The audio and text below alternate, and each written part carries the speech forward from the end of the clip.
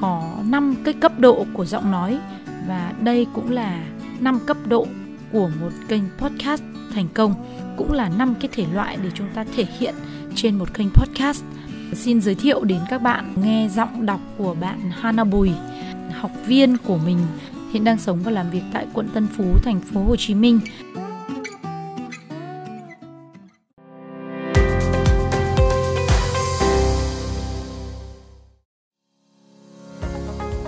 Chào bạn, có rất nhiều yếu tố để xây dựng một kênh podcast thành công. Trong đó thì cái chất lượng của giọng nói cũng như là ngữ điệu, âm thanh, cách diễn đạt nội dung thông qua thanh âm của giọng nói là một trong những yếu tố để mang lại sự thành công cho một kênh podcast. Trong rất nhiều năm mà thực hiện rất nhiều cuộc phỏng vấn khác nhau, cả ở trên báo viết, báo hình lẫn báo tiếng, thì mình nhận ra là có 5 cái cấp độ của giọng nói, và đây cũng là 5 cấp độ của một kênh podcast thành công, cũng là 5 cái thể loại để chúng ta thể hiện trên một kênh podcast. Xin giới thiệu đến các bạn một học viên của mình, cũng là một người em đồng hương, bạn Hana Bùi, hiện đang sống và làm việc tại quận Tân Phú, thành phố Hồ Chí Minh. Rất là khéo tay, có thể tạo nên được những chiếc váy cưới rất là đẹp. Và bạn ấy cũng là một thành viên trong một cái hệ thống phân phối các sản phẩm chăm sóc sức khỏe. Bạn là team leader. Mình thấy rõ ở bạn một tinh thần rất là cầu tiến, chăm chỉ học hỏi, luôn luôn học hỏi để phát triển bản thân không ngừng. Và đặc biệt bạn ấy rất yêu đọc sách. Tủ sách của bạn ấy có rất nhiều cuốn sách về kinh doanh rất là hay, và mình cũng đã được bạn ấy tặng cho một số cuốn sách mà mình cũng vừa mới giới thiệu với các bạn ở trong số podcast số 58 và 59 đó. Các bạn tìm nghe lại những cái cuốn sách rất là hay là nghề chia sẻ nhé. Còn bây giờ thì xin mời các bạn sẽ cùng nghe giọng đọc của bạn Hana Bùi. Bài viết là 5 cấp độ của giọng nói để tạo nên kênh podcast thành công. Bài viết này do Thanh Hải trực tiếp viết, biên soạn, được trích dẫn trong cuốn sách Chuyển đổi số giữa tâm dịch. Cảm ơn các bạn đã ủng hộ và follow theo dõi kênh của Thanh Hải. Chúc các bạn có một buổi nghe podcast thú vị. Bây giờ xin mời các bạn cùng nghe nhé.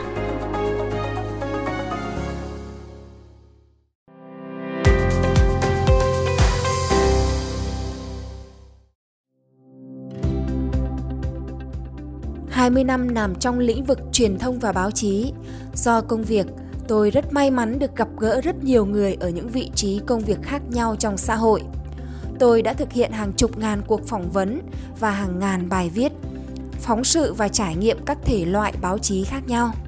Từ báo chí truyền thống đến các sản phẩm số hóa trên Internet như báo in, tạp chí, báo giấy, báo điện tử, báo nói, báo hình, vân vân.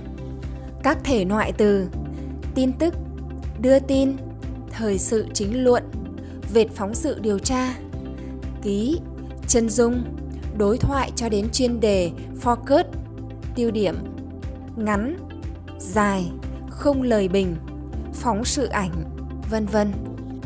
Tôi nhận thấy audio âm thanh là một loại sản phẩm trong truyền thông đặc biệt thú vị.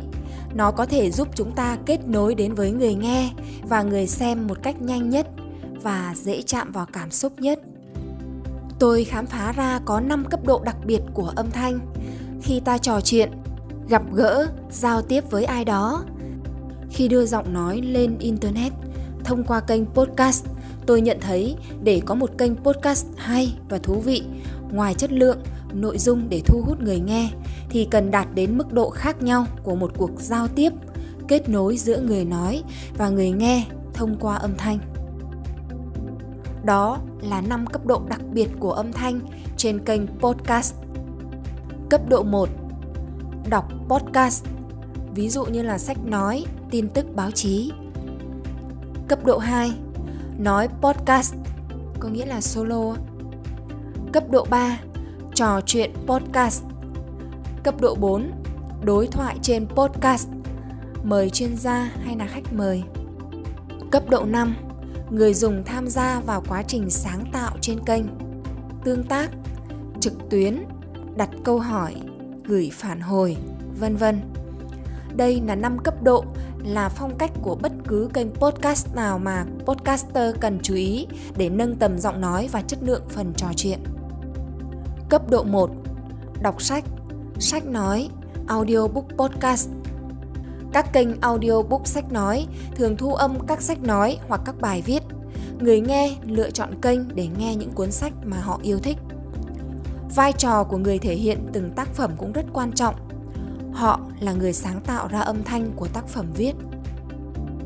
Giọng nói của họ có thể là sợi chỉ đỏ xuyên suốt, thông qua sự cảm nhận và thấu hiểu tác phẩm truyền đến người đọc.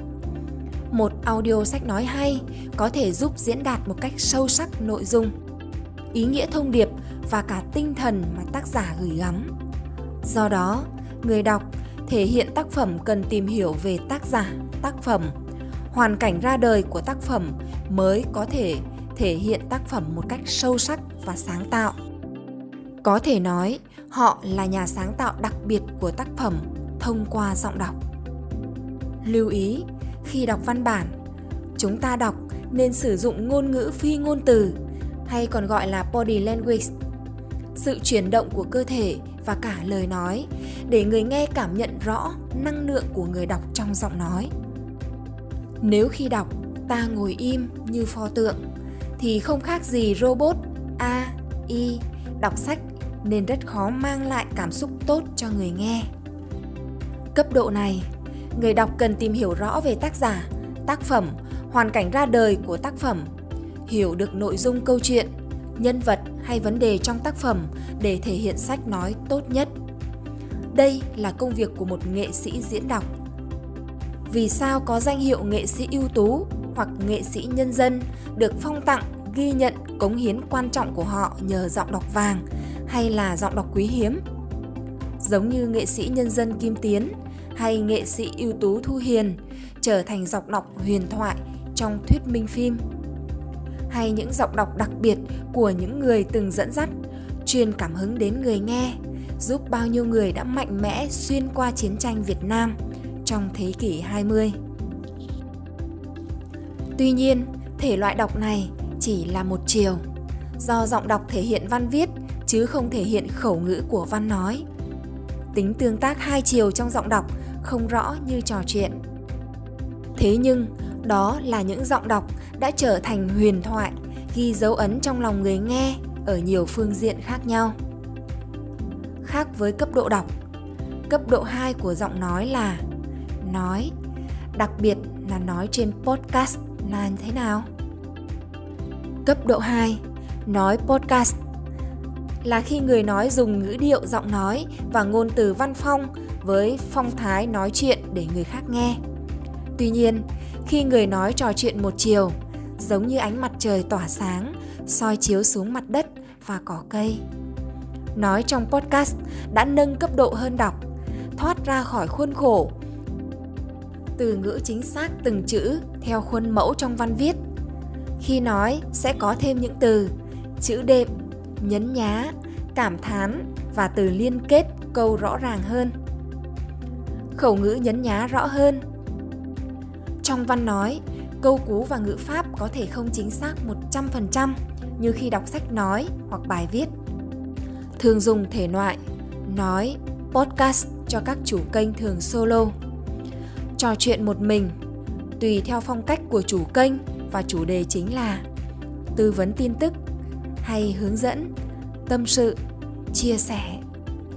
Nói podcast, speak out, có tính tương tác và kết nối hơn với người nghe. Khi tôi chọn đọc 10 tờ kinh của Phan Thiên Ân trên kênh podcast, tôi luôn có phần kết nối, giới thiệu tóm tắt về từng tờ kinh trước khi vào phần nội dung chính của tờ kinh này. Tôi thường bắt đầu bằng cuộc trò chuyện ở đầu và ở cuối mỗi tờ kinh. Có một lần, nhà báo Bạch Hải gọi cho tôi nói: "Bắt đền nhà báo Thanh Hải vì sự cố, chút nữa bị té khi đang lau nhà." Vì chị nghe kênh podcast của tôi.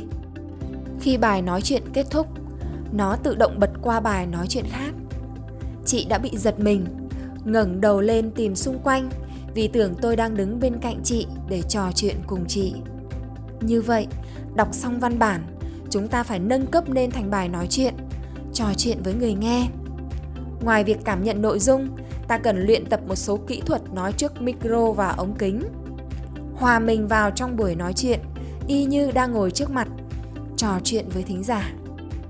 Đây chính là bí quyết để tạo ra kênh podcast solo thú vị, khiến cho người nghe luôn cảm giác chúng ta đang ngồi trước mặt, trò chuyện trước mặt họ. Cấp độ 3. Cấp độ cao hơn là trò chuyện podcast. Kênh đạt được cấp độ trò chuyện sẽ tạo được sự tương tác hai chiều, khiến cho người nghe cảm thấy mình trong cuộc trò chuyện, thậm chí là nhân vật trung tâm của cuộc trò chuyện. Cấp độ này giúp chủ kênh dễ dàng chạm tới người nghe. Cấp độ 3 của podcast là trò chuyện, tâm tình. Nếu đạt được điều này, sẽ có rất nhiều người mê giọng nói, phong cách của chủ kênh và chắc chắn sẽ follow, theo dõi chúng ta. Để nâng cấp độ thành trò chuyện, người nói cần phải hình dung và tưởng tượng đang có khán thính giả, độc giả ngồi trước mặt chúng ta. Họ đang mỉm cười rất tươi và chăm chú theo dõi chúng ta, trò chuyện với chúng ta. Do đó, chúng ta cần trò chuyện với họ đầy đủ giác quan, đặt thân, tâm, khẩu, ý ở cùng một nơi để tiếp và trò chuyện cùng người nghe. Thậm chí, bạn nên sử dụng cả ngôn ngữ hình thể body language nhiều hơn.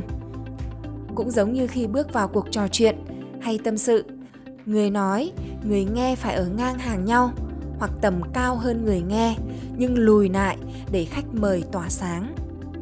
Thế nhưng, trên cả trò chuyện, cấp độ cao hơn nữa là đối thoại podcast. Đây là thứ khiến cho người nghe mê mẩn, bị dẫn dắt bởi chủ kênh.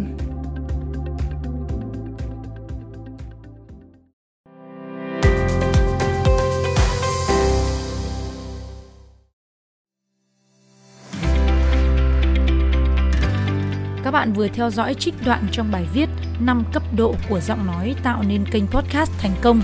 Bài viết do Thanh Hải thực hiện vào tháng 10 năm 2021 qua sự thể hiện của bạn Hana Bùi. Và như vậy, với các cái cấp độ là cấp độ 1 từ là đọc podcast, cấp độ 2 là nói podcast khi chúng ta nói solo, và cấp độ thứ 3 là cấp độ trò chuyện podcast. Còn hai cái cấp độ cao hơn là cấp độ đối thoại và cấp độ người dùng tham gia vào quá trình sáng tạo trên kênh. Thì xin mời các bạn sẽ quay trở lại kênh podcast Nhà báo Thanh Hải vào 7 giờ sáng ngày mai để tiếp tục khám phá hai cái cấp độ cao nhất của thanh âm giọng nói trên kênh podcast. Cảm ơn các bạn một lần nữa đã lắng nghe và theo dõi. Các bạn có thể search từ khóa trên YouTube là Thanh Hải TV hoặc là Nhà báo Thanh Hải. Các bạn cũng có thể search ở trên Google thì sẽ có trang blog cá nhân nhà báo thanh hải.com hoặc là kênh TikTok hay là many.link /nhà báo Thanh Hải. Thì các thông tin của mình có đầy đủ ở trên đó. Chúc các bạn sớm có được những kênh podcast thật sự là thành công. Thanh Hải xin chào tạm biệt và hẹn gặp lại tất cả các bạn.